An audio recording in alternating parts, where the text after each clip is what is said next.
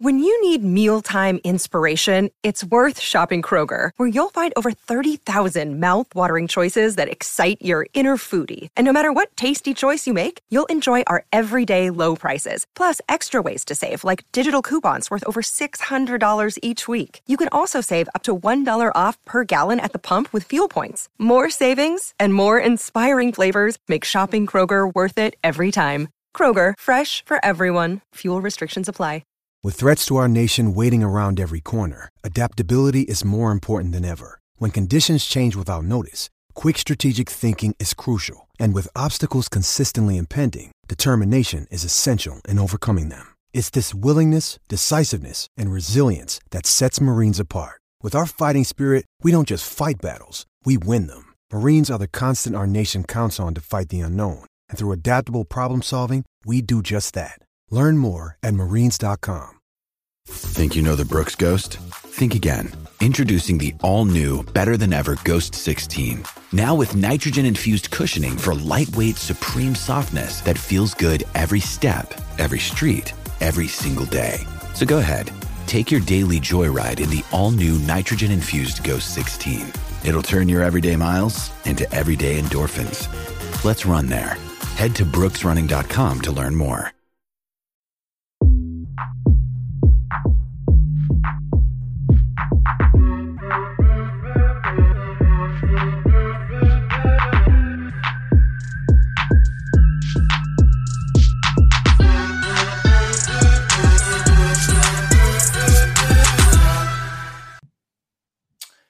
Hello, welcome to another Touchline Fracas podcast. My name is Lewis and I'm joined by Babs and Sam, the Hockage. How are you doing, Hockage?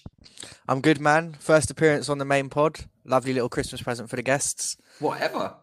Yeah, on the main one, yeah. Been waiting patiently in the wings. On the to be bench. honest, I haven't really spoken to you since the Discord days. So, I've missed you, man. I've missed you. I've missed our little jabs. I miss you too. But it does kind of seem like you've gone off the boil since like Arsenal became good and Chelsea became shit.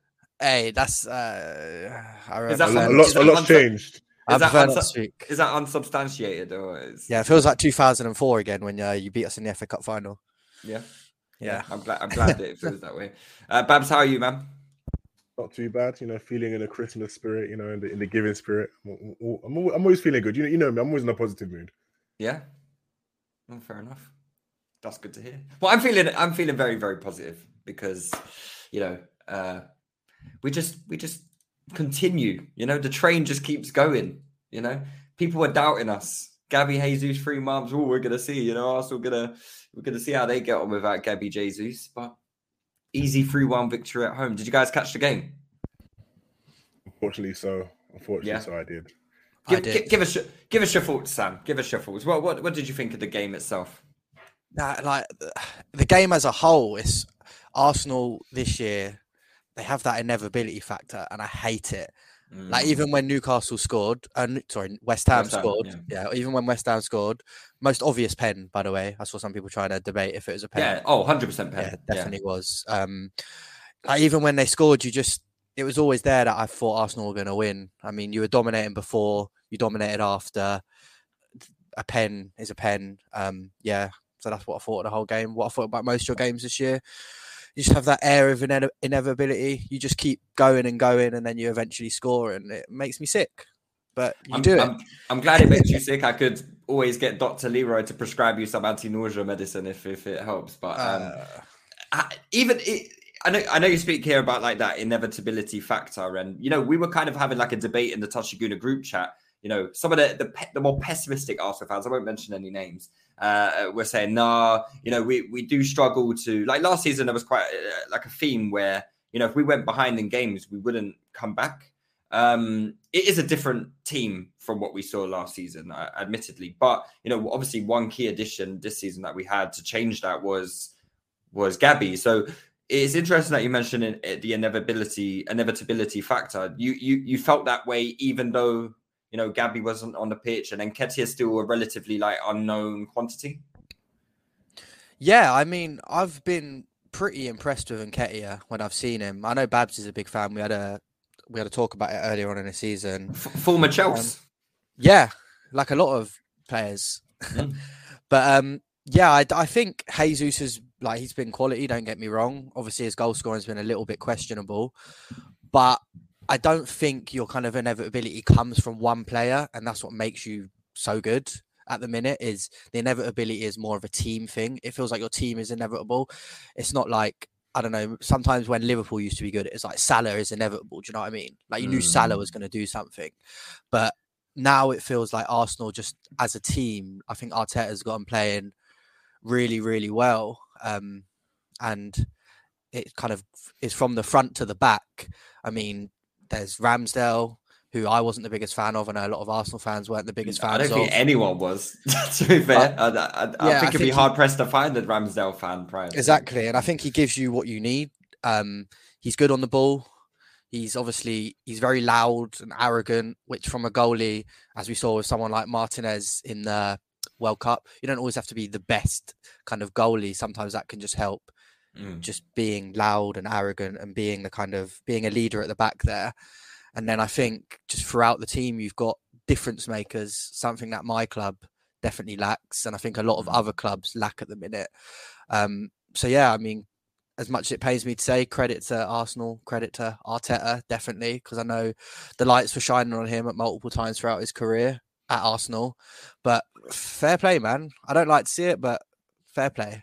Yeah, no, it's an interesting point there, because a lot has been spoken about. Is this like, this could be one of the craziest remontadas ever? Like, Arteta's gone from the brink of several Arteta out campaigns. And, we're here 15 games in, 13 games won, and top of the league. So, Babs, would this be like up there with like one of the biggest remontadas of all time? I don't think there's any question about it. I think there's absolutely zero question about it. From him being the joke of many fans, we all remember the Lampard, Arteta, Ole debates.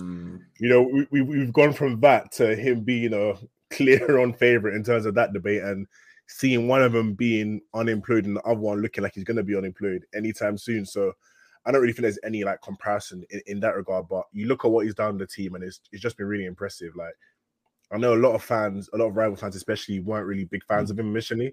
You looked at obviously the FA Cup win, that was a big positive, but then you looked at their league form, at you guys' league form, and it just wasn't really massively impressive. It didn't really feel like there was like much going. This was a progression, with you guys finishing 8th back to back, but he's really turned it around, and I think that's probably mostly down to the fact that the board have like backed him. They've allowed him to like actually get his players in, have his 18-man squad, and just have like his team and being his own imprint, if that makes sense. And it's kind of become the poster boy of trust the process, because now you've got Chelsea fans saying, let Potter get his time, because as you can see with Arsenal, the process there's been successful, and he is now the poster boy for that whole trust the process saying. So, and even when you look at them now, you guys in the league, what is 40 points after 15 games? It's crazy. You guys are 8 points above the title holders. You're 7 points above second, who are 15, you guys have a game in hand of 15 above Liverpool. I think 10 ahead of Spurs. Liverpool. I didn't want to say how many above us. Let's leave us out. Yeah, let's leave us out. So it just shows just how big of a job. I'll get it for you. I'll get it for you, brothers. It's 19 points. boy. Hey, listen, bro. We got game in hand, though, lads. Game in hand. You've got a game in hand. You got a game in hand. A 19-point game in hand. That ones back in school where it was nearly the end of break time. Last goal wins. Babs, just in terms of the game today, though, were there like any standout performers for you? Because I thought Martin Odegaard was just ridiculous. Unreal. Absolutely ridiculous. Unreal. Like he was like the metronome for your team. Like everything went through him. The pace of the game went through him. Whenever you guys wanted to slow it down, he would be at the heart. But when you guys wanted to pick up the speed, create stuff, he'd be at the heart of it. And him in that right centre mid role, that kind of in that half space has been the perfect role for him to work with Saka, especially. Those two seem like they've got a really, really like big, relationship on the field, and I'm quite jealous because they just seem so comfortable, when they're playing together. Even with that miss hit shot, Yeah, that doesn't happen. That doesn't happen if Saka doesn't still make the run. You know, that very easily could have just gone off the pitch. Like, I know a lot of people are going to say he's luck, but there's obviously probably a lot of muscle memory there in terms of like them being used to each other's movements and you make your own luck at the end of the day, man. Exactly. In football, you make your own luck. There's only so much you can give luck, you know, as a benefactor for a good performance. And he was quality today. Like his creativity, you know, the passes he was punching through in the lines. I think there was a pass he punched through into Xhaka in the first half. Yeah, ridiculous pass. It was honestly, it was Houdini-esque, and he has been like a really big addition for you guys. Because I know there was a lot of discourse about, you know, whether him or Maddison were the better signing for Arsenal.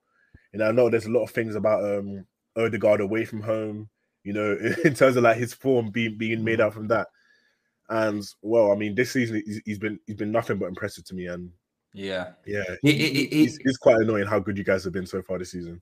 Yeah, he has been top, man. And I was a critic of Odegaard. I knew he had like a lot of quality, but again, as you mentioned, he was just a bit hit and miss. He had that kind of like, he's not the same player as an Ozil, but it had that kind of like Ozil similarity in terms of like patchy performances.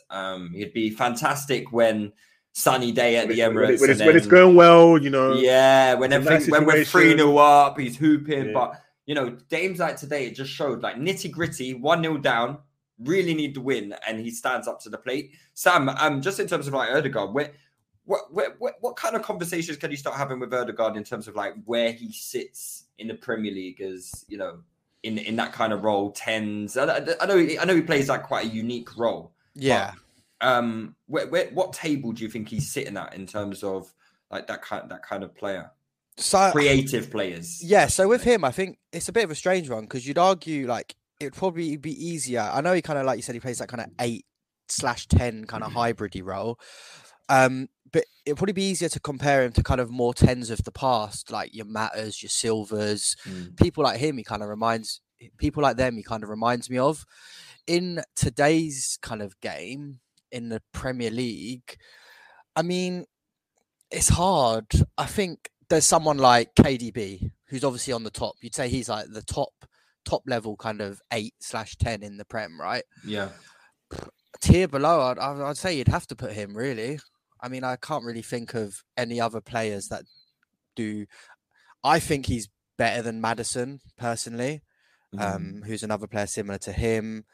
I mean, you've got someone like Kovacic, but then he's more like a kind of 6/8. Like it's a hard position to kind of compare because. What about like someone like a Bernardo? Not yet. Not yet. No, but I'm saying in that role, like, but you would. I would still put Bernardo above Odegaard. Yeah, I was going to say I'd put Bernardo in that role. Yeah, but I wouldn't say he's as good as him yet. But when you say like tiers, where does Bernardo? Yeah, so I'd say like KDB, Bernardo are kind of both on that top tier. Okay. And then maybe the tier below, you've got kind of the Odegaards, maybe the Maddisons, Thiago's. Or does Thiago now get regarded as like a 6? Yeah. I don't even know if he's in them tiers anymore, to be honest. He don't play enough. Bruno? Fernandes? You cannot compare Bruno to anyone. He is on his own tier. He plays his own game. On his day, mate, he might be the best in the league. But it's not his day. He might be the worst in the league. So 36 games out of 38 for the latter. Yeah. Exactly. Yeah. But any other standout performance from this evening? Anyone caught your eye that maybe surprisingly, or I think Xhaka was good again. If we're talking about remontadas that we were talking, Arteta, he's brought Xhaka right along with him because he was kind of the same as Arteta. People wanted him out, or you tell your fans to fuck off or something when he went on the pitch. Kind of. So his remontada's been just as big as Arteta's, really, and I've been really, really impressed with him. I mean, I think the role he plays, that can kind of go as like an unsung kind of hero role a lot of the time. Yeah, I'm not sure if he's getting more praise because he's kind of come from so low, but I just think he's been really good, and I've been really, really impressed with him. In terms of today, I think Saka and Martinelli were decent. It wasn't like their best game by any stretch, but Saka for the first goal, obviously, was it the first or second? Well, his goal. Yeah. Yo. What happened there? I have no idea. It was definitely his first goal. It was definitely his first goal. I thought I was getting adverts. I was like, man, That's what I was thinking. I was like, what? Wait, I normally put the adverts in. What happened there? Yeah, I thought I was like, there has to be a main cast member to get no adverts. Yeah, so I kind of barely lost my train of thought. Oh yeah, Saka for the first goal. Yeah, for that. Obviously, I think Babs touched on it. With the Odegaard fluffed shot, the first touch from Saka was so good. Really good. Yeah, and I really mean, good. I've been a fan of Saka for a long time. Kind of since he's come into Arsenal's team, I've always been a fan of him. And I just think he's come on leaps and bounds, and he just every kind of year or every month he looks better and better. So yeah, I think Martinelli was probably a bit quieter than Saka today, but took his goal well. I mean, Fabianski kind of should have. Yeah, I think he was given. I think he was. I think we had given him a few quid. Yeah. Because even for Saka's one, I know it was a 1v1, but he kind of just he sold it down really. He was down immediately. He was like, you know what, the corner's open for you. Go for it. Yeah. Oh, for the third goal as well. I think was it for the third goal? Where did you see the part where Saka just absolutely waits Declan Rice off the ball? Declan Rice, yeah, that was poor from Rice. That's that J Rice. Declan needs to get back on the J Rice, man. And Nketiah's mum's J Rice. He's made him go cold turkey on it.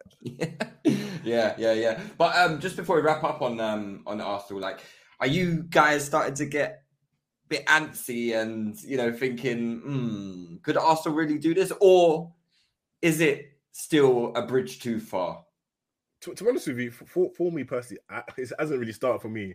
I was already thinking that you guys were that team, from a bit earlier, just for like how you guys have performed. So this performance, it was kind of like expected, because in like, for instance, the Chelsea chat, like 7 minutes into the game, I was literally saying like, there's this sense of inevitability that Arsenal have that most top teams tend to have.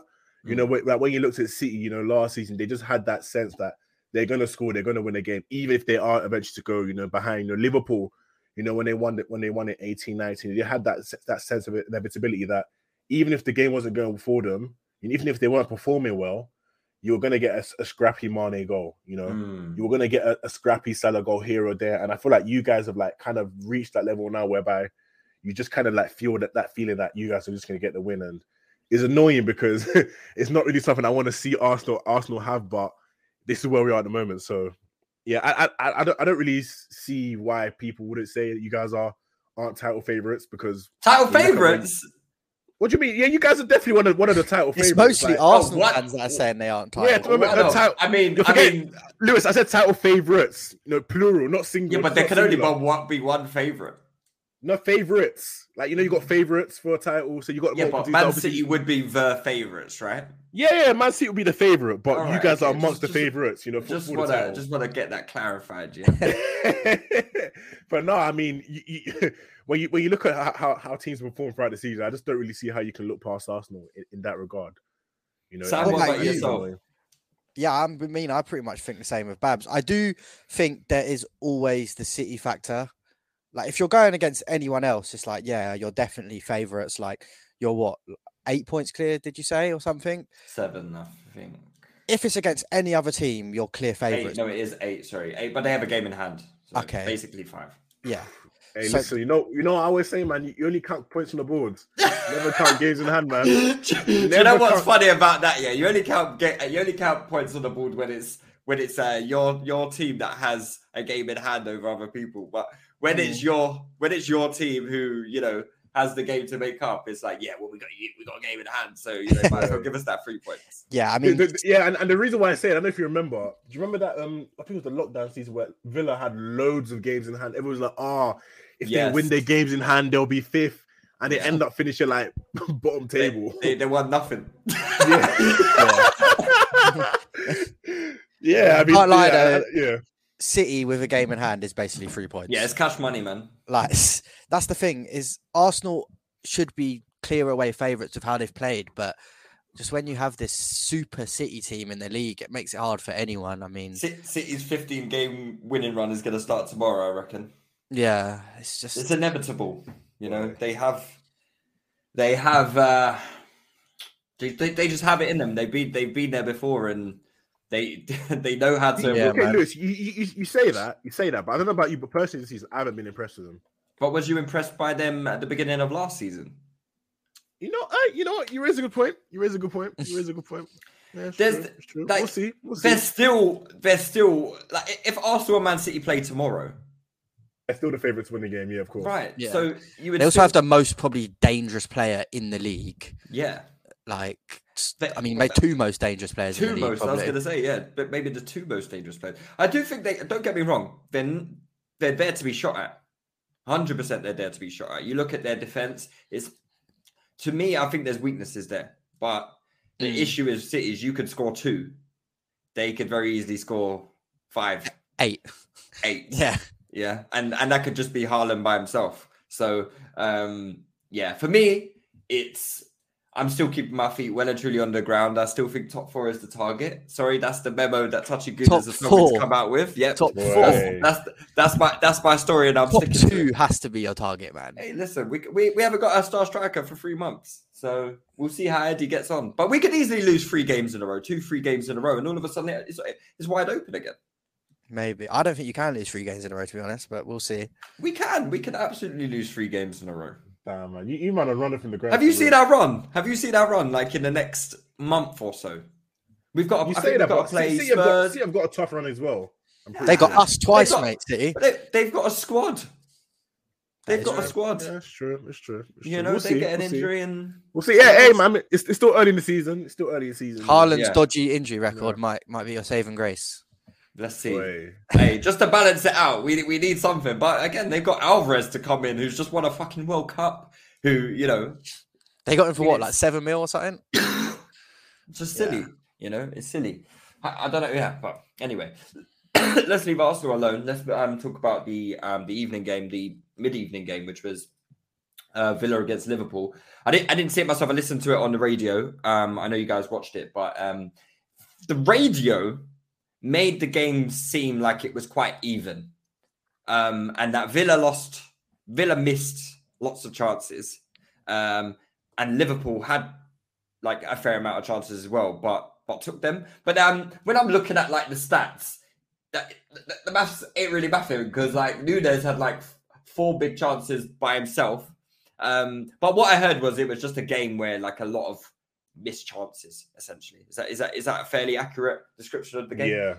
Yeah, for real. And when you got Ollie Watkins and the other team, you know, as their number 9, you know you're going to get a fair couple of missed chances. And Do you think Nunes and Watkins is like a valid comparison?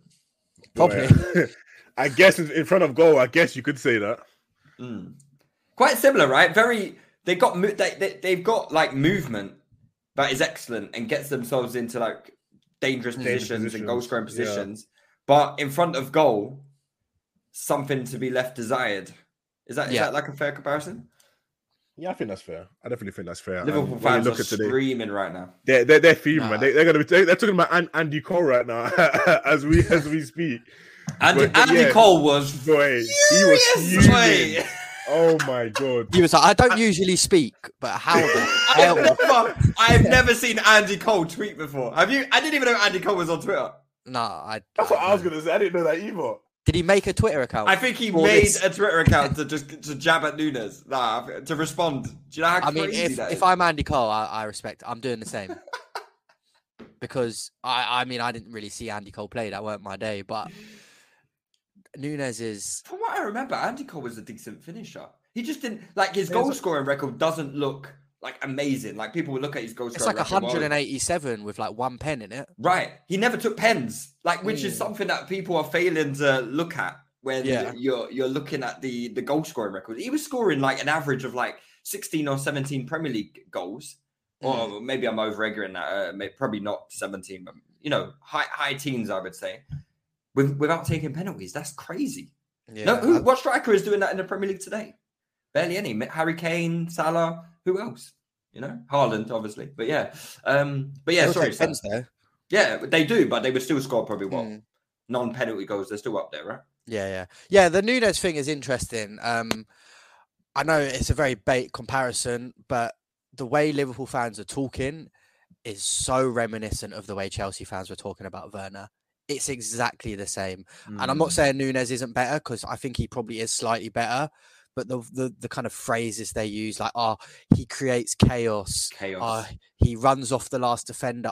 Defenders would hate playing against him. This is the exact same thing we were doing with Werner. I used to say that about Yaya Sanogo.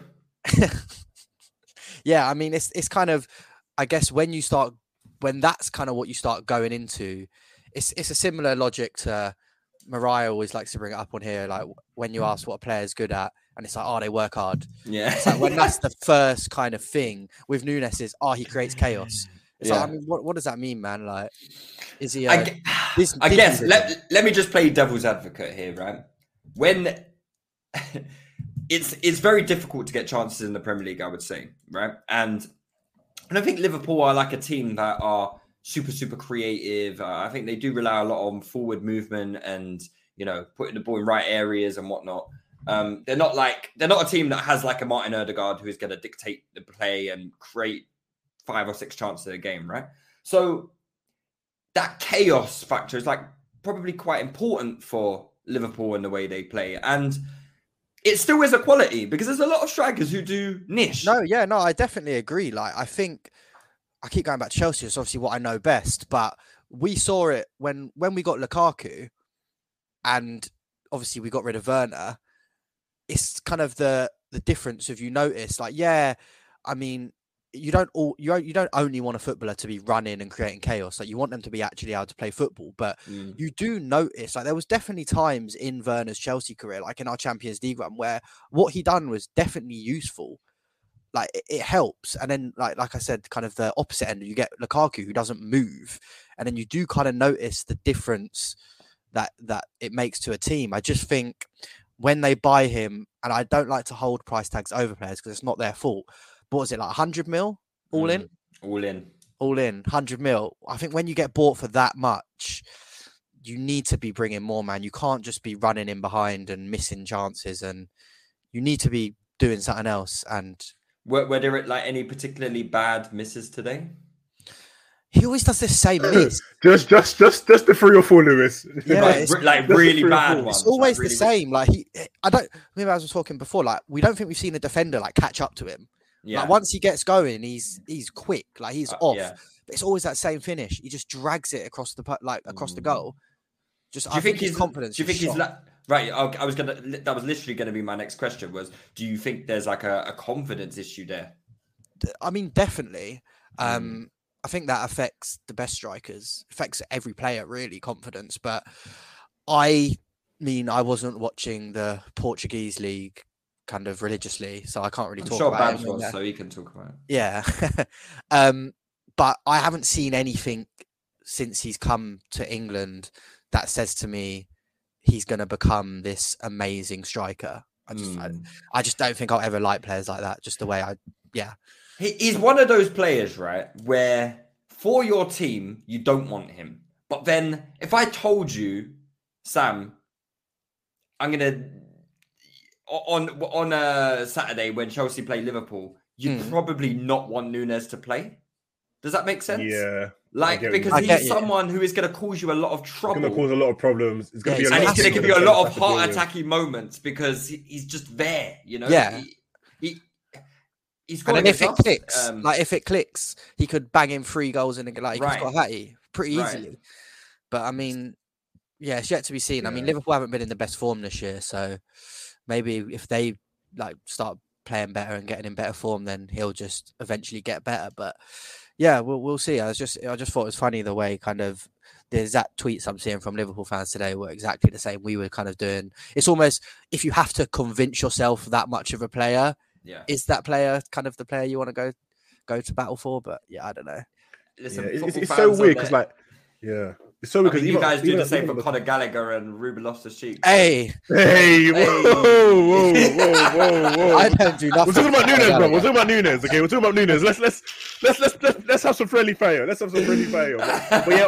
on the confidence point, it's so interesting because with Nunes, from the highlights I saw last season, with a lot of these goals, they were first time finishes. You know, a lot of natural finishes where you didn't have too much time to think about. Instinctive, yeah. So I feel like with him, he's that kind of player. And I don't know if you guys have noticed, but one of that his finishes seems to be the volley. Like he seems to love a volley first time. How are you better at volleys than just kicking the ball off the floor? I don't know, man. Sam, I wish I could tell you, but Sam was just playing wall with himself his whole youth. Actually, I did see one of his chances there. Well, I don't know if it was chance. It was one of the ones where he did take it as a volley, but he probably should have taken a touch. Yeah, it's so weird because it's so weird because then even in the second half, he had a chance, but he's run through on goal. And then he's dragged it again. And I don't know. I feel like he's the kind of player that he's a lot more reliant on those kind of instinctive finishes. Doesn't have too much to think about. You're there in front of goal. You just put it in the back of the net. But it's a weird one because he's not really my cup of tea when it comes to player types. Like he's not a clean player. He's not really technically sound. And even with the whole stuff that people say about him causing issues, my thing is this, right? You can cause issues for opposition team whilst also being a good football player. We've seen Gabby Jesus do this throughout the season. I think someone in the Discord said, Nunes can outscore Jesus 5 seasons in a row, but we all know who the better player is. And what in terms of what they actually offer for their team on and off the ball. The actual quality on the ball, because this is football. It's not chaos ball. Babs, I hear you, but then just to play devil's advocate again. Football can be very simple. You put the ball in the back of the net and you win football games. I agree. I think if he outscores him 5 seasons in a row, regardless of what Gabby Jesus is bringing, it is definitely a conversation you can have. Yes, I do. Hear me. I'm even playing devil's advocate myself. Depends on the extent of that outscoring. If he's banging 20 goals a year and Jesus is getting 8. Yes. I mean, I think you can easily have a conversation. Like you said, football is simple sometimes. It's really simple. I guess it also depends on the success of both teams as well. If Jesus is playing for a team for example with Firmino with Liverpool, right? I mean, we all said Firmino needs to be scoring goals. Liverpool fans got very, very defensive about that, right? Oh no, he's integral to the team. Fine, cool, he's integral to the team, but he can still score more goals. No, he's still missing a lot of chances, right? If you would be a better team if you took the chances he was missing, no? I think it does depend. Maybe if Nunes was scoring 20 a season, but Liverpool were finishing 4th, but Jesus was scoring 12 a season, and Arsenal were finishing 1st, so he's integral to Arsenal winning the league. Is that it's a bit of context added to it? No, there's a lot of caveats. A lot of caveats. Yeah. Hey, listen. But even then, right? Yeah, talking on Nunes a bit more, I do see why Liverpool fans say what they do say in terms of him being that chaos factor, because he does kind of create chances in that regard. Because even with their third goal, was it the third goal from the young? I think for the third goal, he makes a run, he just about gets onto the ball with a rubbish touch. Yeah, it was a terrible. It was a terrible touch. I don't know if it was a shot or a cross, but the ball eventually gets to another player and they're able to put it in the back of the net. And I guess is that his name? Him. Even like I said, obviously that season Werner played for us. How many times did he get that assist? I think he had 15 odd assists just from literally overrunning the ball and cutting it back. Right. Yeah. I know exactly what you're talking about. That's what Theo Walcott used to do as well. Yeah. I mean, it's something about those kind of players. And I think where Mane brought the chaos factor with a lot more quality, don't get me wrong, but he does have that kind of factor. So they've needed to replace it. Yeah. So I definitely think it can help. And I think he's got PMP to die for. He's got mad PMP. He is crazy. Yeah. I didn't realize how quick he was. Ezri Konsa's not slow, and I heard he was giving he gave them nightmares, man. Yeah, he's got Haaland level kind of once he gets going with the ball, it's you just look like you can't stop them. Yeah. It kind of looks like that. But we'll see with him, man. I mean, it's still early. Yeah, no, 100%. I mean, some people are saying that they've already bought his replacement in Cody Gakpo. Yeah. People are saying he's a winger, though. But I don't know. I've seen him on a handful of occasions. In the World Cup, I saw him, 3 or 4 times for Holland. And I saw him in 2 games versus Arsenal for PSV. I was quite impressed with him in the away game at PSV where they dunked on us. I thought he was quite good, but in the home game, I thought he was terrible. For Holland, I thought he was okay. I just don't know quite what to make of him yet. Like, he looks to be quite good technically and athletically, he looks good, but there's something missing, and I can't quite put my finger on it. Do you guys have any better thoughts? Yeah, than that? You know what, right? I'm similar to you. I haven't watched a lot of him, so I've not got the expert opinion on Cody Gakpo, but I do get what you mean. He kind of reminds me of a player in a bit of the Jota role, someone that plays out wide, but they're going to eventually be transitioned into a striker, and that's mainly because he's got really good finishing qualities. I think that's been the overriding thing that I've seen throughout what I have seen from him in limited viewing against Arsenal in particular, and for the Netherlands and the Euros, just his ball striking ability. So I feel that may be like a good addition for Liverpool, but I'm just not sure about where he does play long term, because I can kind of understand why they had the inclination to sign him, because obviously Jota's had a lot of injury issues for them.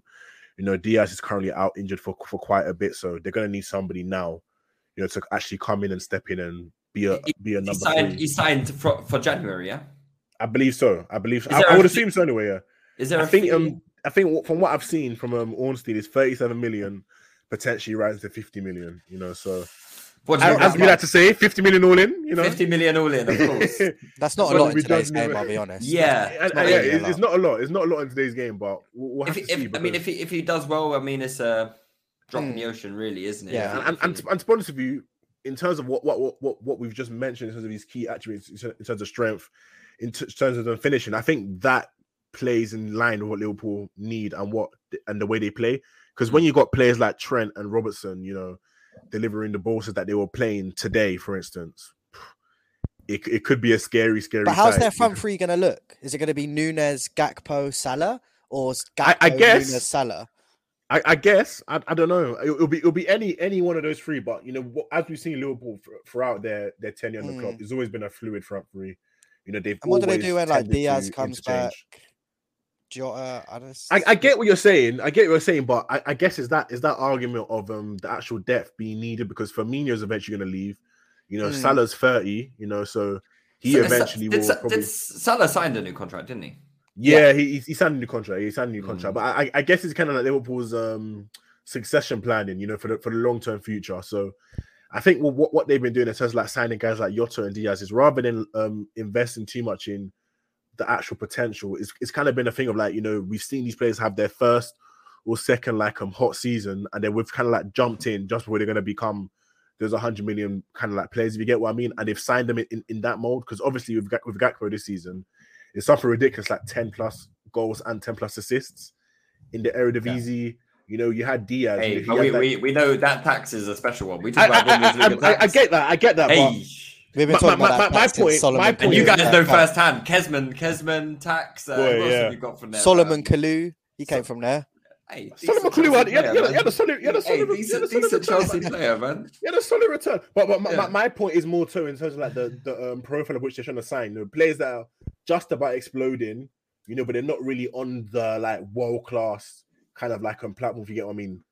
I feel like that's always been their kind of like their kind of signings, and they've done them well so far in terms of that and profile. Yes, I agree. Are we, I know it's easy to kind of forget what happened pre-World Cup because it just seems like a distant memory at this point, but Liverpool have actually won 3 games in a row, and they've, turned the ship around a bit. They're in 6th place now, 25 points. They're, a point behind Man United, who have a game in hand, 5 points behind Spurs, but they have a game in hand on Spurs, 7 points behind City, I think in terms of like the top 4 race, Liverpool are still there, right? Like, I would still consider them, favorites, top 4 favorites. I wouldn't say not top 4 favorites. I think I would. I don't know. Yeah, I guess so. I would, man. I just don't think you can look past them in terms of their quality, because for me, right, I think you know what they always say about defense win titles. For me, I think when you've got a top tier attack, that is what very often like pushes you over the edge when it comes to getting top 4. Yes. Yeah. Yeah. I do think think really look past. Like they've even scored today, 31 goals this season, which is still. Yeah. Still that's pretty good. probably like the 4th most in the league after what's It's the UC and 5th most. Yeah. Yeah, so 5th most goals. So they are a team that can score goals, even with their players missing, you know, through They are, injury. So but I will say, even today, they gave up a lot of chances, a lot of good chances. Yeah. So they can easily go and lose 3 games in a row. But Villa have been a decent side under Emery, right? I think they won the 3 out of 3 under Emery, didn't they? They've been good. Is that getting that wrong? Is it in 3 already? I don't know. Let me have a Because I know they beat United. They beat United, didn't they? They beat Brighton before the break. Okay, yeah. So I think it's two out of 2. 2 out of. Yeah, I mean they are both. Yeah. Liverpool been giving them chances to every team they play. To be honest, it's just kind of the way they've been playing this year. And I think even with that, I think that's a symptom of like the Liverpool high line. You know, they are going to give chances eventually, but similar to City, they are a team that will outscore you. Yeah, you know, in that regard. And yeah, talking a bit more about the Liverpool performance, I was actually really impressed with Fabinho because even though he's first game for a while. Yeah, he's been fighting the wash allegations, but he actually looked, you know, like a competent footballer again for the first time in a while. You know, Trent, ridiculous footballer. Like what he offers on the ball. Our best footballer in England, according to you, isn't it? But yeah, what he offers on the ball, you know, in terms of that quality, you just can't overlook it. And when you look at what England lacked in the World Cup, you know, going forward in terms of progression, creativity, he is like the obvious answer to that, and he has been that for Liverpool over the last couple of seasons. So I think with the way that they are at the moment, you know, with their players come back from injury, I just can't really look past them for getting top 4. Yeah, fair enough. I don't have any complaints about that. I think I'm just going to lead on to Newcastle, actually, who, you know, they keep marched on as well. Like, they're kind of like, because Arsenal are doing so well, I do think, you know, Newcastle's season is... They've gone under the radar.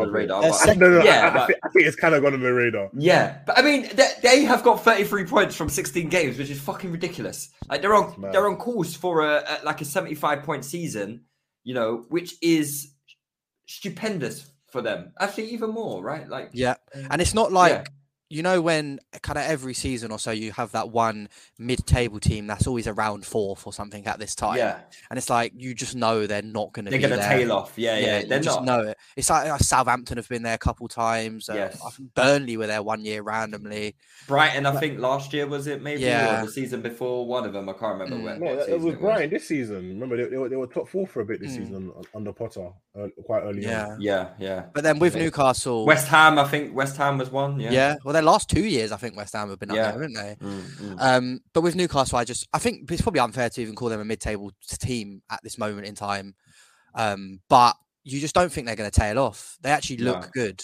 They're comprehensively winning football games. I mean, I haven't seen the game today. Yeah, I'm just looking at the stats. It's like, you know, they've gone to Leicester, which is, you know, it's a tough place to go, really and truly. I don't know about this year. Yeah, maybe not, but I'm probably speaking of, I mean, actually, Leicester. Even we beat them. Yeah, they've won 2 games from 8 at home. But still, going to Leicester and winning 3-0 is mightily impressive, irregardless, right? Yeah. Like I don't think too many teams are going to go there and beat Leicester 3-0 this year. I mean, if you've done like team of the season now, they've probably got like 2 or 3 players you'd stick in there. Yeah, they're doing it without like I don't know who. Let me see who played for them today, but still no ASM, still no Isak. So Maximan literally only just today came off the bench, you know, to actually have his first cameo. So when you really think about it, they haven't even spent that much money. Yeah, so, they haven't. When you think about there was that tweet today, weren't it? It was like, Newcastle are in their Bellamy Adebayor stage and they're doing this good. We better all be worried.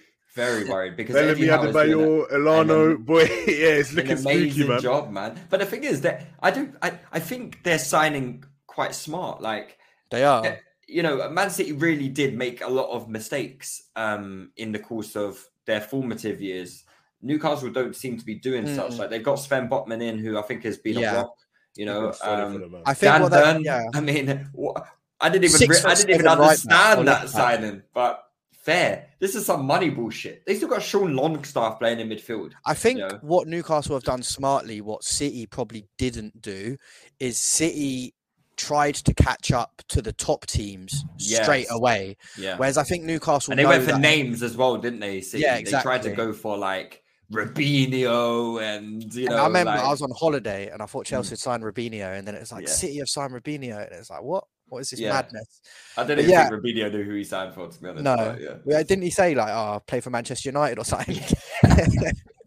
But yeah, I think they have noticed that they're not going to catch up with the cities of this world straight away. So they've gone, listen, that was probably. I don't even think they aimed for top 4. Well, they obviously did aim for top 4, but I think they just wanted to kind of become like a 5th or 6th, maybe Get to challenge. Europe. Yeah. And they've kind of. I mean, they signed what? They signed Chris Wood to relegate Burnley. Yeah, who scored today, by the way. Yeah. Genius. I mean, That was a smart sign, to be fair. They're basically their entire front three wasn't playing. Like the front three, you would maybe, I guess Almiron you would consider the part of the front three, but it'd be interesting to see what they do when Isak comes back, ASM comes back, Callum Wilson is obviously still there. You know, what is that? You know, what is the Newcastle's best team really and truly? And it's they're winning games. Yeah, because it's mental to say like this time last year, like is ASM a starter? Like, and it's mental because he was like Newcastle's kind of saving grace and everything good went through him. Yeah. And now if everyone was fit, would he start? I mean, yeah.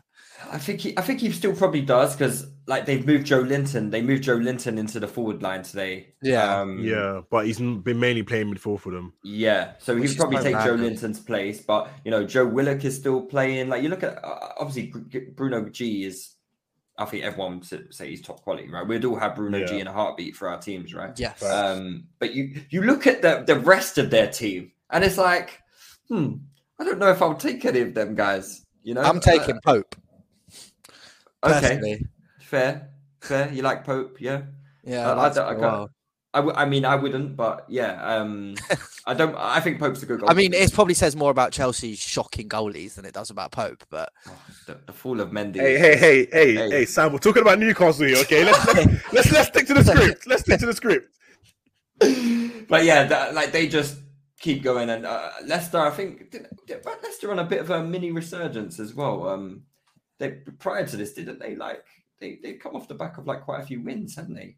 I think they beat, just got it here. They beat West Ham. They beat West Ham. Everton. Yeah. They lost to City, but that was quite a close game, wasn't it? With the City game. Yeah, I think they beat Leeds. They smashed Wolves 4-0. So that's it. Yeah, Wolves. So yeah, it was. They were on the back of like a good run of form. So for Leicester to go and do that, Newcastle to go do that, and Leicester, that's fucking impressive, man. And you know, like when we're talking about top 4 discussions, Newcastle for me, they have to be in it because it's like there's no sign of them falling off. You don't see any glaring weaknesses. They've still got top quality to come back into their team. So for me, they still got money to spend in January. They still got money to spend if they so wish. If they want to. Yeah, I also think Newcastle are in a nice position now where I'm not sure if teams have quite given them the respect they deserve yet. So when they don't almost get treated like a big team, which I think can help them. Sure. It's like I don't really see many teams play Newcastle and just kind of stick 11 men behind the ball like they would against an Arsenal, a kind of City, a Chelsea. So they're in that nice position. I'd be interested to see how they do if teams start going, okay, well, you know what? These guys are better than us. So they start respecting them like that. Because I think a lot of teams are still kind of slow on the draw to kind of notice that this is a serious team. Yes. Wait, what are you saying, Sam? Newcastle haven't got the pretty privilege yet. No, they haven't, man. They haven't. Hey, it's a that could be a poison chalice sometimes, So I'm sure Lucas can tell us plenty about that. It's not all glory days being pretty. I'll tell you that for free. Have Newcastle been linked to anyone in the January window? Pulisic. Interesting. That's all I know. I mean, they can have him for free if they want. Yeah. Do you think that would? Do you think that fits their mold of players that they, potentially would sign? I mean, he's a talented kid, right? Maybe. I think the main link that's really like interested me has been the Maddison link. I think that. They've been linked to Maddison. Yeah, they've been linked to him for quite a while. And right. I think for me, that's like the link that really interests me because when you look at them in terms of like what they lack in them before, in terms of that like out and out creative outlet, But whose position does he take? Willock? I think he takes Longstaff's position or Willock's position. You know, because Longstaff don't really start, does he? It's more Joe Linton. Yeah, he doesn't really start. But then if Joe Linton plays in the front line, then you'll have Longstaff playing. If you get what I mean. So who normally plays in their six, like in their kind of midfield? Like how do they? Bruno, Willock, G, and Joe Linton. Willock and Joe Linton. So who's the deepest one out of them? Bruno. Yeah, Bruno G. Yeah. So I think you'd obviously take the Willock place. You probably say either of their places, and if you add that kind of player there that can create for that front line, I think that's like a real like clear sign of intention for what they're trying to do. Yeah, and it's a perfect kind of player where it's that player that I was speaking about earlier, where it's not maybe the sign. It's not a massive name. It's not a massive. No, name, it's kind of one of those players that's trying quality to break into the top four, and is probably good enough to break into that kind of top four level player. So I think it's kind of the perfect player to go for. Yeah, Just continuing with the top four battle. 1 second, guys. Continuing with the top four battle. I mean, Spurs for the 10th time this season went behind, and I don't know how many of these games they've actually come back and rescued something, but it seems like an awful lot. There seems to be like a bit of a trend happening at the moment where Spurs go behind in games, 2 goals behind in games in some like occasions like today, and they still come back and nick something, whether that be a win or a draw. I don't know. Is that a sign of a good team, or is that a sign of a bad team that has disaster on the horizon, or is it a sign of a good team that has room for improvement? I think it's allowed the room for improvement, because when you look at that Spurs starting 11, for me, it still doesn't scream quality. It just doesn't scream. I feel like I feel like sometimes when you talk about Tottenham, and then people talk about their transfer window. Personally, I was not impressed with that window. Where people say, it's the best window, in the league. I personally wasn't impressed with that one, just for the simple fact that if my club signed those players, Longley, etc., I would not be happy. But I think with Conte, right, we actually beat him with the kind of guy that he's able to get wine from water. He's able to turn water to wine. He can make the worst of players, play amazingly. But I think that can only go to such an extent. When you look at the quality that's already in the league. You look at the backline of Tanganga, Dyer, and Longley. That is a crazy backline. What team? Tanganga is so bad, by the way. I was watching. What team, by the way? Broadwater Trent, did they get into? Like, what team in the top 4 did they get into? You look at Doherty and Perisic. What team did they get to in the top 4? They didn't even get into Newcastle. But exactly, and that's not even a slight on Newcastle. And I just don't think the quality is there. But you're right, Babs. But who chose these players? Conte chooses to have these players, right? It's true. I mean, he signed Longley, he signed Perisic, he chooses to play Doherty. Japhet Tanganga is probably a forced one. I don't think he would have liked to play Tanganga. Nah, I imagine Romero. Yeah, I think Romero still can imagine he's still celebrating that World Cup win. Yeah. Listen, he better get back out there, mate. Because he's Dyer today as well for the second goal.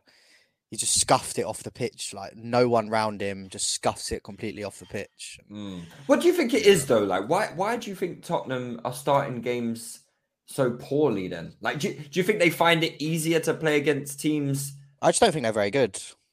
I'll be completely honest. I mean, like you said, is it a sign of a good or a bad team? And I think you have to give them credit for coming back so many times. I don't think you can just say it's luck. If a team comes back that many times, there's clearly something in it. But then kind of on the inverse, you can look at it. Why are they going 2 goals down? I mean, they shouldn't be going 2 goals down to start with. If they didn't go 2 goals down, then they'd win all these games. I think a lot of them, they're still just drawing rather than... How many draws have they got in the league? They've got... It's weird because... they've only got 3 draws. Yeah, because on them going down in games, I think that's down to the player quality for sure. The games that stand out to me where they've come back and won was the Leeds game where they won 4-3. Yeah, correct. Yeah, I know you're talking. Which was a couple of weeks before Christmas, I think. Against us, obviously, I remember. Against you guys, which was a draw, wasn't it? Yeah. Then you had the Bournemouth game where they came back and won with like that Bentancur goal in like the last minute. He's got 2, didn't he? I don't. Was it that game? I'm not sure. No, he didn't score 2 in that game. I think he scored 2 against Leeds. He got 2 late goals against Leeds. Yeah. Even the but comeback against them. Yeah. He was missing today as well, to be fair to him. He was. So they did have a lot of players. And Bissouma was shit. Was he? Yeah. Interesting. I think there was Leicester as well, where they were down as well, and they come back and won like 6-2 or something like that. So they've definitely got a tendency to be going down in games, and then it kind of just maybe I think what teams then I didn't see the game today. I missed the Brentford game today, but when Brentford went 2-0 up, did they kind of just like go in their shell? Or were they well worth the 2-0 win? Were they well worth the 2-0 lead? I think they were worth the 2-0 lead, and I don't really think they tried to sit off completely, if that makes sense. And I feel like that kind of like played into Tottenham. Yeah, I mean the first goal came from the first goal came from just Kane being extraordinary, and just scoring an amazing header. And then the second goal was Højbjerg. Who cut it back for him again? Was it Kulusevski? Yeah, I mean, they just have an elite front line, which gets you out of a lot of trouble. Kulusevski, and it's like what I was saying earlier. A top 4, in the top 4 race, when you got that kind of like attacking quality, they are going to get you out of like a lot of issues in terms of like getting goals on the field. And if you're able to outscore most teams, you probably are going to be in and about those kind of like conversations in terms of like getting top 4. But I still think if you ask me right now, out of the 4 teams in the top 4, who is the most likely to drop out, it would definitely be them. Do you consider Man United to be a stronger team than Tottenham? No, I don't think so. Not just yet. I think they lack.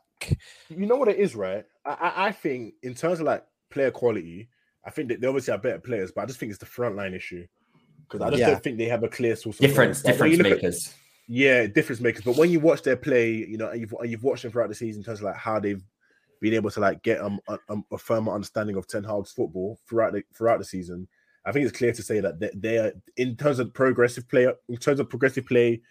understanding their manager's process. I think you can definitely say they look a lot more impressive. But I also think a lot of that just in terms of like how Conte plays football as well. It's not always going to be like the sexier style of football, so it's a lot harder to attribute praise to them. Do you think he deserves? I guess he deserves credit for being able to coach his. I don't know if it is coaching, but to be able to rally his team, when they are behind. But I do feel like Spurs a lot of the time set up very negatively, and that midfield, I'm not sure it should be getting, dominated by Brentford. Janelt, Norgard, Jensen. Hey, Norgard, good player there. Norgard, good player. He is. They are, but Brentford are Brentford, right? They're a mid-table team who have won 4 games this season. Yeah. I mean, I know, I definitely agree with you. It's just the way Conte sets up. He's always set up like that. I think he's probably not going to change. He's got a lot of success in his career by setting out this way. Is this right? XG 2.15 to 1.07. Did Brentford have we're missing loads of chances then, or? Yeah. No, I'm not. It's just Brentford had the high quality chances and Spurs. Yeah, exactly. Brentford's second goal was literally like a tapping on the line. Yeah, it was literally a tapping. Yeah, so that probably counts for quite a lot. Fair enough. But Brentford were definitely the stronger team in the first half. Second half, it was more Spurs for sure. All Spurs, yeah. Fair enough. I do feel like Spurs sometimes though have that inevitability factor when, and maybe that's me speaking as an Arsenal fan, and it's kind of like I've seen it happen quite a lot. Is that factor I was saying, man? It says goals. When you go go for it, even if you don't deserve it, it's like even if you don't deserve it, you're going to get the goals, man. Yeah, I mean, they have how many seasons has it been? Where you get the typical tweet, about how many goals Heung-min Son has outperformed his XG by, or Harry Kane and he's finishing. You get it every season, and it has been like a big factor why they've been able to get top 4 over the years. Yes. No, you're absolutely right. Just a roundup of a couple of the other games today. I'm guessing nobody saw these games because they were 3 o'clock kickoffs. But Wolves beat Everton, so that was like a bottom of the table clash. I actually did watch the second half of that game. Interesting. Yeah, I was on a coach back from somewhere. Well, Everton were winning, weren't they? Yeah, they were until the 40th minute or something. Right. Okay. Yeah, I mean, I don't know. I was watching the Southampton Brighton game, And then that kind of got like, it was 2-0 and I was like, this is done. So I decided I'll watch the Everton game. Probably a mistake because it was fucking awful. Right. But, doesn't sound like it'd be a good game. No, I don't know. I think I still got a little bit of love for Lamps. So yeah, I mean, he could be leading Everton down. Would you still have love for him after that, or as a player, right? As a manager, it's important to make that distinction, right? Yeah. I mean, it's like separating the man from the art, kind of thing. Oh boy, let's not get into that one. Yeah, I mean, I'd like to. Hey. Yeah, I mean, I do like Tory Lanez, to be fair. So. Boy, I didn't say it. I didn't say it. That was Sam, all right, you know. Good music there, man. Good music, man. Man, not so much. But yeah, I mean, yeah. But again, art and the man, you know, got to separate it. And Lampard was an artist on the pitch, so he was, but he's not an artist in the technical area. I don't think. No. Although I think his job that he did at the back end of last season to essentially keep Everton up. Yeah, was that overstated or was it understated? Like, I think them doing like a whole parade and having the whole of Everton there, like, was a bit much. That was over. It was cool. Like, it's kind of like it was a bit ick. Yeah, it gave me the ick still. But I mean, I do think the problems at Everton are a lot deeper than Lampard and any manager they get. They like to kind of just blame the manager and go, oh, it was Lamps' fault. Oh, it's Benitez's fault. Oh, it was Ancelotti's fault or whoever. But that club is being just run. I don't know who is running that club, but I don't know what they're doing, man. They don't have anyone who can put the ball in the net. Their best player is Iwobi, who is really good, by the way. Yeah. But if that's your best player, then what do you like? Kind of, you don't have much chance to. No. I think they really could go down. I think they're. But there's a few teams I could say that about. Forest and Southampton, for me, I think they're definitely going down. Yeah, who is even Southampton's new manager? I don't even know who this guy is. Nathan Jones, Luton manager, wasn't he? He was the former Luton manager, and he was at Stoke for like a bit, and then he got sacked. So it was a bit of a weird one. But from Stoke. So basically, he started off his career at Luton. He got sacked from Stoke, went back to Luton, got them promoted. Luton, you know where? What Luton? He got from Luton to League One to Champ, and then Tommy Robinson almost into the playoffs. I think they did get into the playoffs with Luton. I think they did. Yeah. So they did well at that level, but I think again with Southampton it's a bit similar. I think Southampton's biggest problem, right? And watching today, I think they've gone a bit too FM. You know, they've gone and signed a bunch of like young. Way to describe Southampton. They're like they're like if Sam the Hockage was a football manager. Yeah, it's so hard. This would be the team that Sam would sign on Football Manager, right? No, more like Babs, bro. More Babs than me. Do you reckon? Sam, I think you're just a hipster, man. No, I wouldn't have sold Danny Ings, mate, if I was manager. I'll tell you that much.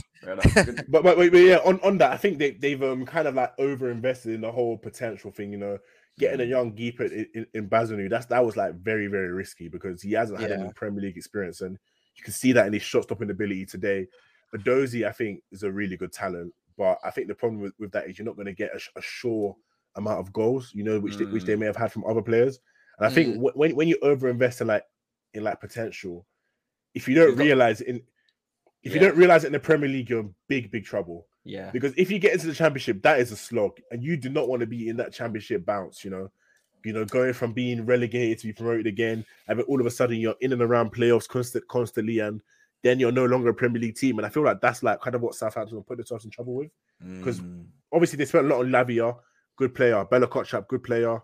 You know, they're good players, but neither of them played today, but they're just not experienced like Premier League players yet. So I think when you overinvest in potential like that, you kind of put yourself in these kind of situations and you have these kind of performances. Yeah. But on the other hand, Brighton, really good football team. Like, doing well without Graham. They are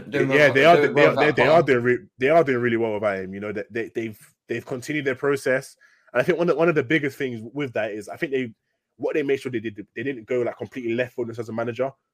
So they kind of like got a manager that was quite similar in ideals, played a similar kind of like brand of football. So for the players, it's kind of like it's just a continuity plan. Who was he managing before? He was managing. Was it Atalanta? I'll double check now. Or I'm trying to think. I think it was definitely a Serie. It was Atalanta. I don't think it was Atalanta. Was it Sassuolo? Was it Sassuolo? Or I think it was. I know it was Sassuolo. Yeah, it was at Sassuolo okay. for a bit. So he was in the De Zerbi, Roberto De Zerbi. So I think what they've done there in terms of like having continuity in terms of like style of manager has been really Brighton are basically the club now that Southampton seemed to be like kind of 5-6 years ago. They got him from Shakhtar. Sorry, Sam, they got him from Shakhtar. Actually, he was manager of Sassuolo. So he was at Sassuolo. Okay. Yeah. Okay. Yeah. So you remember like 5-6 years ago when obviously kind of Liverpool raided all of Southampton and kind of Southampton were doing really good scouting, and I think that's what Brighton have almost kind of built on and become. I'm not saying it's like obviously Southampton deserve credit for it, but it's almost like their kind of roles have switched in the league, which is kind of interesting. Yeah, no, I agree. Your boy Levi Colwill starting every week for Brighton now. Yeah, Webster got injured, didn't he? Which is not nice to say, obviously, about a player, but it's good for Chelsea that Webster got injured. Hey, listen, man, you can hold that, man. I need that. Billy's there as well, isn't he? Boy, that's Sam's boy. I've been trying to warn Sam about him, but you know. Oh, what was the warnings, brother? He don't really rate. I just don't. Really? I just never rated him as much as other Chelsea fans did. What don't you rate about him? I think he's very slight. He's very small. I think that's like one of the biggest issues. My mum told me the best things come in small packages, mate. Whoa! I don't know why she'd be saying that, but well, not like whoa. Why is your mic? Fair enough, man. Fair enough. but yeah, I don't, it's Christmas. Really get your mind out the gutter, man. But no, I just don't really rate him as much as other Chelsea fans, and yeah, boy, he's looking a bit like he's in a bit of trouble at Brighton because he's not better than any of the midfielders there at the moment. And the manager that signed him, you know, who actually wanted to bring him in, he left a couple of days afterwards. So that's what makes it. Sometimes your career can just blow up in your face, and obviously he's still young, so he's got a lot of time. But like you said, the manager who signed him, who was probably a fan of him, has now left. So I think there was talk about him going to Spain. A couple of the Spanish boys were interested in him. I think it'd be good for him. Yeah, I think it'll be good over there. He's still got a high profile, but you don't want Gavi and Pedri, watch out, yeah? Gilmore's coming. Yeah. Maybe Gavi, but not Pedri.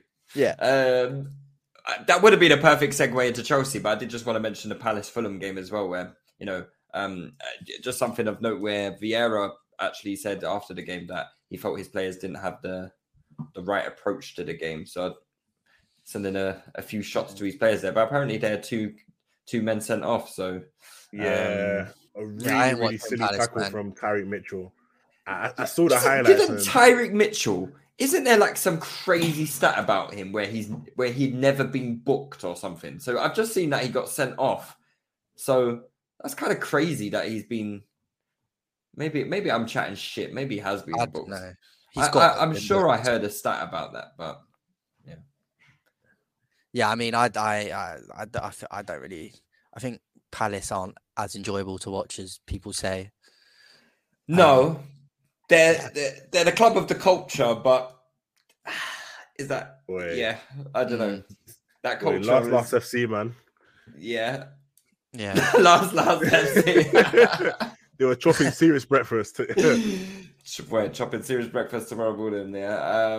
But yeah, let's talk about you guys because you guys return tomorrow at home. I thought I was gonna get away with this, man. I thought I was gonna get away with home for not talk about Chelsea. No, we can't do that. No, we have to talk 66.6% Chelsea fans. It's a mid-table battle between you and Bournemouth. Chance for them to close the gap to 2 points. Okay, man. Okay. Hey, I'm just saying the facts. It's not like I've got an agenda or anything. But it's not like you got an agenda. It's not like you have any reason to hate Chelsea. You know? I don't hate you guys at the moment. I find you a joy to watch. At least someone does, man. I'm happy somebody can enjoy us at the moment. With the Bournemouth game, it's really interesting because it's kind of been like our bogey team in the last couple of seasons when they were in the Premier League. Like, I don't think we beat them in the last 3 games. They beat us like 3-0 under Sarri or something, or 4-0. Yeah, I remember them beating us 4-0. I remember that game. Yeah. You guys haven't beat them in 3 games. Yeah, exactly. There you go. Yeah, we haven't beaten them in a while, but you kind of would hope that we can kind of turn that around tomorrow. Yeah. I mean, it's Bournemouth one confuse me. positive. I think they're very, very shit, but somehow they're 14th in the league. Yeah, I mean, they were even higher than that for a while. They were, but they are like shit. They were the worst team I've seen Arsenal play this season. Yeah, I don't think I know two of their players. No, the only player I know from them is Solanke, and that's because he's former Chelsea and Philip Billing. Yeah. Billing, there you go. Kiefer Moore. Kiefer Moore, of course. Jesus Christ. Jefferson Lerma. I remember he was meant to be good, weren't he? Yeah. Boy, he's one of those players that you know those guys that they're always going to be in the Premier League. You know, they're going to be a team hero there. They signed Jefferson Lerma. Okay. Yeah. He's that kind of guy now. Talking about Bournemouth, ain't Michael B. Jordan a stakeholder now? I saw that. Interesting. That's so random. Yeah, very, very random. Very, very random. But yeah, you guys, excited to be back. Do you think this extended break, do you think it came at a good time for Potter? Because I know you guys had a lot of players go to the World Cup, but do you think he would have much rather just get into the thick of things, play games, and work with the squad, or do you think it's giving him a bit of reprieve? Let's get our ideas together. Let's analyze the squad and let's build something. Let's have 6 weeks to build something and get cracking. I think if it came after, remember when he first came in, we won kind of I think 6 or 7 games in a row, maybe a draw or something. I think if it came then, you would have maybe said, I don't think this is good. Because like you said, we had, I think 12 or so players, pretty much all of our first team went to the World Cup. So he obviously doesn't get much time with them. But the fact we lost, I think 3 in a row in the league. I think we just lost to City in the Carabao Cup or something. It probably did come at a good time. So he can kind of drill in. And I think Kovacic was our only player that went kind of to the semis. Deep in, I believe. So I think a lot of them would have probably come back maybe kind of 1 or 2 weeks ago now. Ziyech? Yeah, I said Chelsea. Yeah, players. You say that, but Ziyech he's not really a star in that regard. Yeah, all that done is drive his price up, hopefully for us. Hopefully. Yeah, fair enough. Yeah, I think it can be a good thing. I mean, ask me again tomorrow, and I might change my mind. Maybe a different answer. Yeah, you're not confident at all. I am. I think we'll win. I think we'll win. Okay. I do think we'll win. I think 2-0 Chelsea. But what sort of team do you envisage starting? Because like you said, there is you guys had a lot of players go to the World Cup. I think it's been Arsenal had all of our guys come back and start. So yeah, I think Kepa's number 1. I think that's kind of been agreed now. That's a remontada and a half as well, isn't it? But he's just got to start performing. I don't think that's a remontada, man. I think that's just a shit off. Yeah, who is less shit than the other guy? Really? Yeah. In essence, what happened to Mendy, man? Boy, I don't know, man. I think with Mendy, I think it was like a massive overperformance. Right. And the drop off has been to such a extreme level that people are like, whoa. Got you. But he's done well, man. Good for him. He's done well, man. He's done well for himself. He was what 2 years ago. If I mentioned, man, 2 years ago, if I mentioned Mendy, you wouldn't have been thinking about Edwards. So he's done well for himself. He's done well for himself. Yeah. But yeah, I think the break did come at a good time for us, especially for a lot of players proved themselves to the manager. So the guys so a lot of the young players like Hutchinson, Hall. I think those two in particular, there's been a lot of reports about how impressed Potter's been with them in terms of actually being involved in first team training and actually playing for the first team.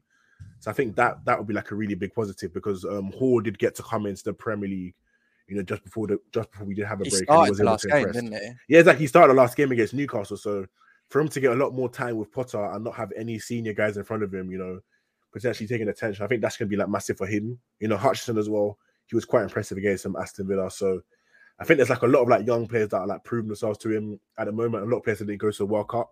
But I think the tough is going to be just in terms of how players react.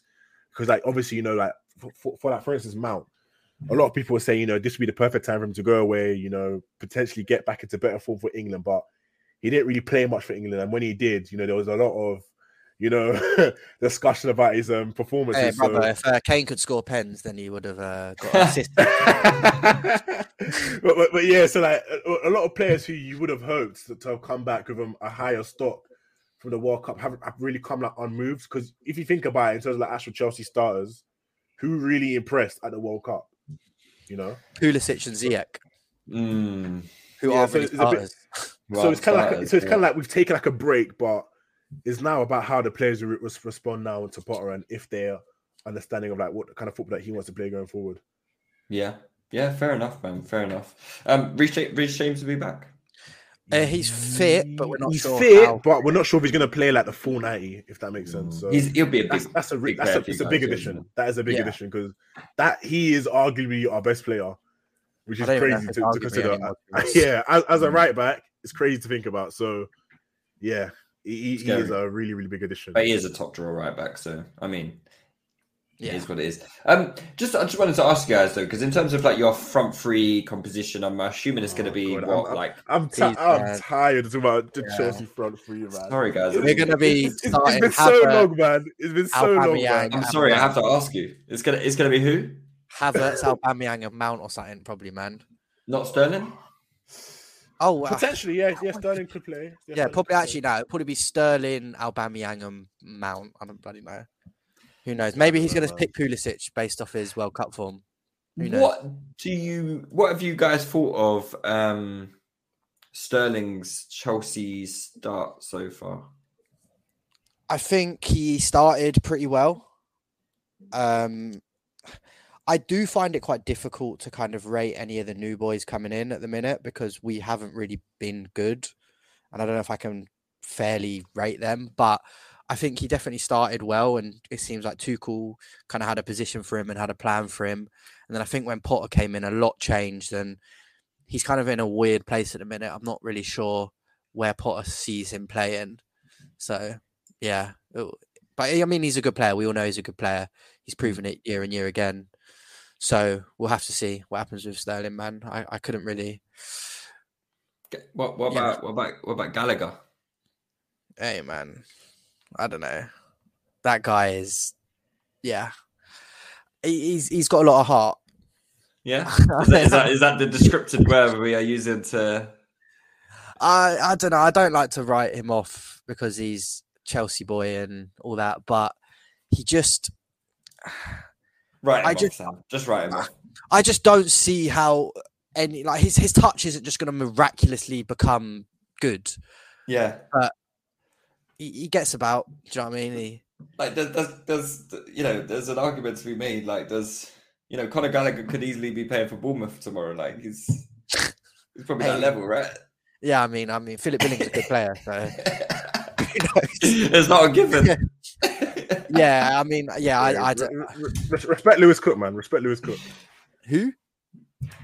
Hey, respect Lewis Cook, Sam. Good player, man. Good player. Yeah. But I expect you guys to get the business done, man. I think we should. Aubameyang's had a good rest. Yeah. I mean, yeah. I think with me when it comes to Chelsea, I feel like the best way to judge us is like you have to look at the lineup and look at our first 5 minutes. I think that's like the best way to like look at us because we don't really have like any sort of like continuity in terms of like the way we've like played this lineup. So when you see the lineup, you can kind of make a guess of like how we're going to play. I mean, if you see like the first 5 minutes as like how we do perform, you can kind of make a judgment of how we're going to play on the day. But sure, at this present moment in time, I think we're quite unpredictable.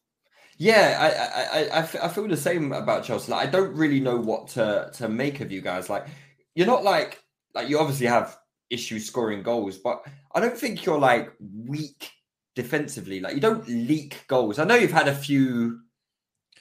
We've had a few games that bring us down. Like, we just kind of lose our heads and but you're not like a team that is susceptible, like a weak team defensively. Like, you're not bleeding chances and it's just a bit of a nothing team at the moment. We haven't had much continuity in our backline either. There's been a few like kind of injuries we get, and obviously Thiago Silva's old now. He's so good, but he is old. Like, and I know people harp on about it all the time, but he can't play week in, week out. He just, so it's interesting. But don't worry, guys. Aubameyang loves a goal against Bournemouth, so he's due a couple. He'll come up trumps for you. The last game tomorrow is Man United against who am Man United playing?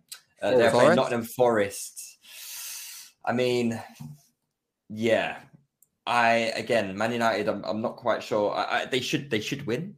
They should win, right? Like, I'm not going against the grain there by saying they should win against Nottingham Forest, am I? But yeah, what do you guys think of United so far? Like, what are you thinking of United under Ten Hag? Similar issues to you guys? I wouldn't say similar issues, but kind of in terms of like, you don't really know where the goals are going to come from. But for me, I can kind of see that there is goal potential there in terms of like players like Rashford, if that makes sense. So like, you can kind of you know Rashford is a goal threat, but it's more so about if he's able to keep fit. You know, if you get what I mean. But yeah, I feel like with United, I do think they need a couple of signings, you know, in the January transfer window, especially in midfield and up top. But so far, I've been quite impressed with like the way Ten Hag's, you know, gone about it. I think, you know, his treatment of Ronaldo, you know, how he's got him out of the paint. I think it's been perfect. I think you kind of like put him in a way whereby. What did you just say? Gotten him out of the paint? Yeah, never use that phrase again, please. I forgot I was with two men not of the culture, but you know. Sorry, are you American, Babs? Are you American? What culture are you talking about? Hey, listen, man. Got him out. For once on touchline, I'm in a minority over here. So. Yeah, the first time ever. but yeah, I think what he did with Ronaldo was perfect because he kind of like gave him his own sword to die on. He didn't out and out say you're not in my plans, but we all knew he wasn't in these plans. And him coming on and doing the whole like interview and getting him off the books, I think that's been perfect for United financially and on the field. So I've been really impressed with how he's dealt with that. I've also been impressed with like how he's like giving players like opportunities, like the guys like Dalot. You know, he said, you know, okay, you know, you look promising to me, so I'm going to give you a run of games. You know, that's been promised. That's been impressive to me. I've also liked the fact that he's kind of like stuck to his ideals. So unlike us, where there's been a lot of like tinkering in terms of like formation, players with Ten Hag, you kind of know who you're going to get. You know, on the day, you know, in terms of that 11, you know, Casemiro is going to be starting in midfield with Eriksen. You know, it's going to be Bruno. You know, in behind. You know, ideally Martial. You know, it's going to be Varane and Lissandro. Obviously, they're not going to be able to play cover the World Cup, but you kind of know what you're going to get with him, and I think that allows for the players to build up consistency. So I think I've been really impressed in that regard, and I think the next step now is just getting those signings over the line because I think if they do get a number 9 and a centre mid to pair of Casemiro, I can see them being the top 4 for it personally. Sure. Well, let's wrap up on a few listeners' questions before we call it a night because it's getting late and I'm tired. Let's start. We'll just do a couple. So M_TL Banner 96. He says, "Are Southampton accepting relegation and planning for the Championship next year after firing Ralph? What's it? Is this? Can I be part of the culture here, Ralph, and say is this called tanking?" Boy, it's looking like that, but they get nothing from tanking. That's the thing. Yeah, no draft picks. Yeah, you don't get anything from tanking in the Premier League football. So unless they're like relying on parachute payments, yeah. I don't think they've accepted relegation, man. I just don't think they're just shit. I actually think they've put themselves in this position. Like they don't exactly like Hasenhüttl. I know people obviously made jokes like the 9-0 losses he had and kind of he had a lot of bad losses, but I don't think Southampton really kind of helped him at all. Like the squad he was consistently kind of getting, where were they coming? Probably like 11th, 12th. But knowing the coach that Ralph Hasenhüttl had, right? Knowing the coach Ralph Hasenhüttl is and you know his background in the game, I reckon he's probably had a strong influence on the recruiting. Probably. Maybe. And the strategy as well. Yeah, maybe. Agreed. I also think he would have kept him up. It does kind of like align with the Red Bull model, you know, in terms of like investing in a lot of potential, and yeah, man, it's kind of burned up in their face. So I do feel like with them, it was like him like dying on his own sword again. I think that's kind of like been the problem there. But I do think they should have invested a bit more around him because you're not going to get a better manager than him, you know, at Southampton when you really think about it.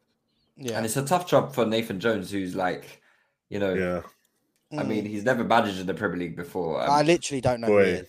It could be seen as preparing for the Championship because if you bring in a Championship manager, if you bring in a Championship manager, yeah, Maybe. I think they can still stay It's up. going to be tough, man. It's going to be tough. Yeah, Because they've got a lot of players. It's so tight at the bottom, isn't it? I mean, it's like there's what between Southampton and Chelsea. There's 9 points. Why, bruv?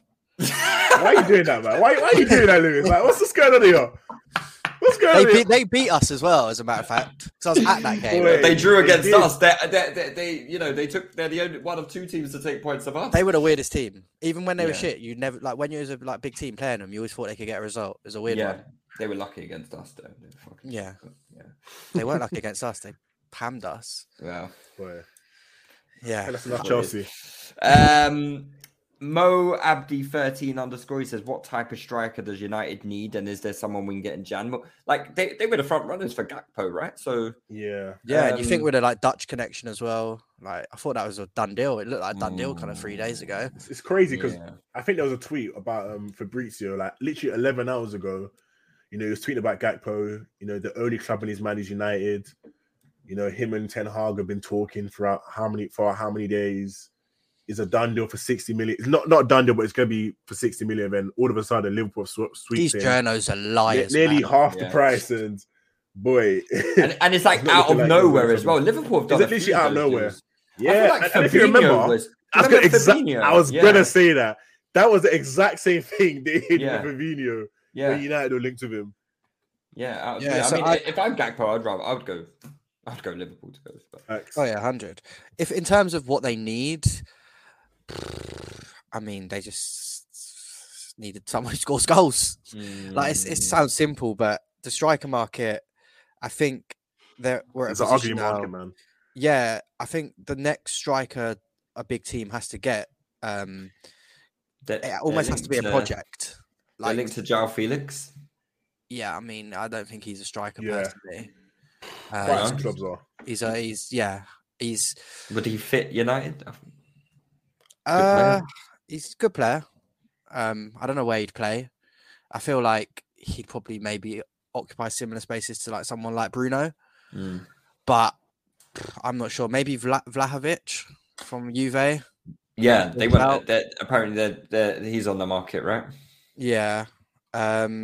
Which is hilarious. Yeah, because we've been linked to him like quite strongly as well by some of our journals.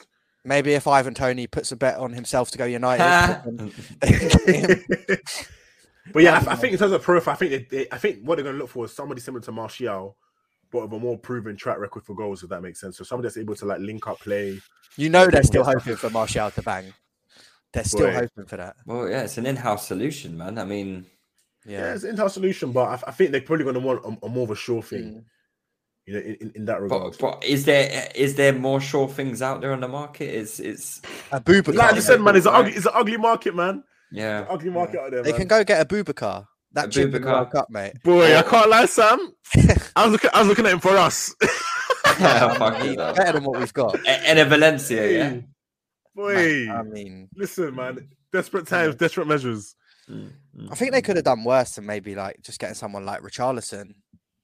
Like, but obviously he's gone Tottenham now, so it's not going to happen. But just that kind of player where, like I said, I think the next striker any big teams get is going to have to be one who's maybe not at the top yet. Kind of maybe like the Gakpo. He's not quite at that top level yet, but maybe you believe he can get there. Yeah. Because I don't really see any kind of ready-made strikers out there at the minute. Yeah, teams I think missed a trick with like your Julio Alvarez and Scamacca. yeah, even Scamacca. Yeah, I mean, I still don't understand why Scamacca and Paqueta went to West Ham. Yeah, I was saying today, like Paqueta's gone from playing with Neymar to Antonio. Like he's sick. Like, imagine that. Declan Rice today looked physically fed up of playing for West Ham. Yeah, he was like It throwing his hands up. Yeah, did you see it? Yeah. He was so. He's pissed doing off. two-man's job. Suchek is He's so bad. Garbage. Yeah, Garbage he's there. literally doing a two-man job, and I completely understand where Rice is coming from. I'll be throwing my hands up as well. Yeah, Right. for real. Anyway, gents, let's call it an evening there. It's been lovely to share Boxing Day with you, and talk football, an entertaining day of Premier League action, and I hope for a similarly entertaining day tomorrow. Hopefully at you guys' expense and United's expense as well. That'd be perfect. perfect bank holiday. But yeah, Babs and Sam, it was lovely to speak to you both, and enjoy the rest of your Christmas and have a lovely New Year. Pleasure. Happy Christmas and Happy New Year to everyone listening. Cheers, guys. Peace.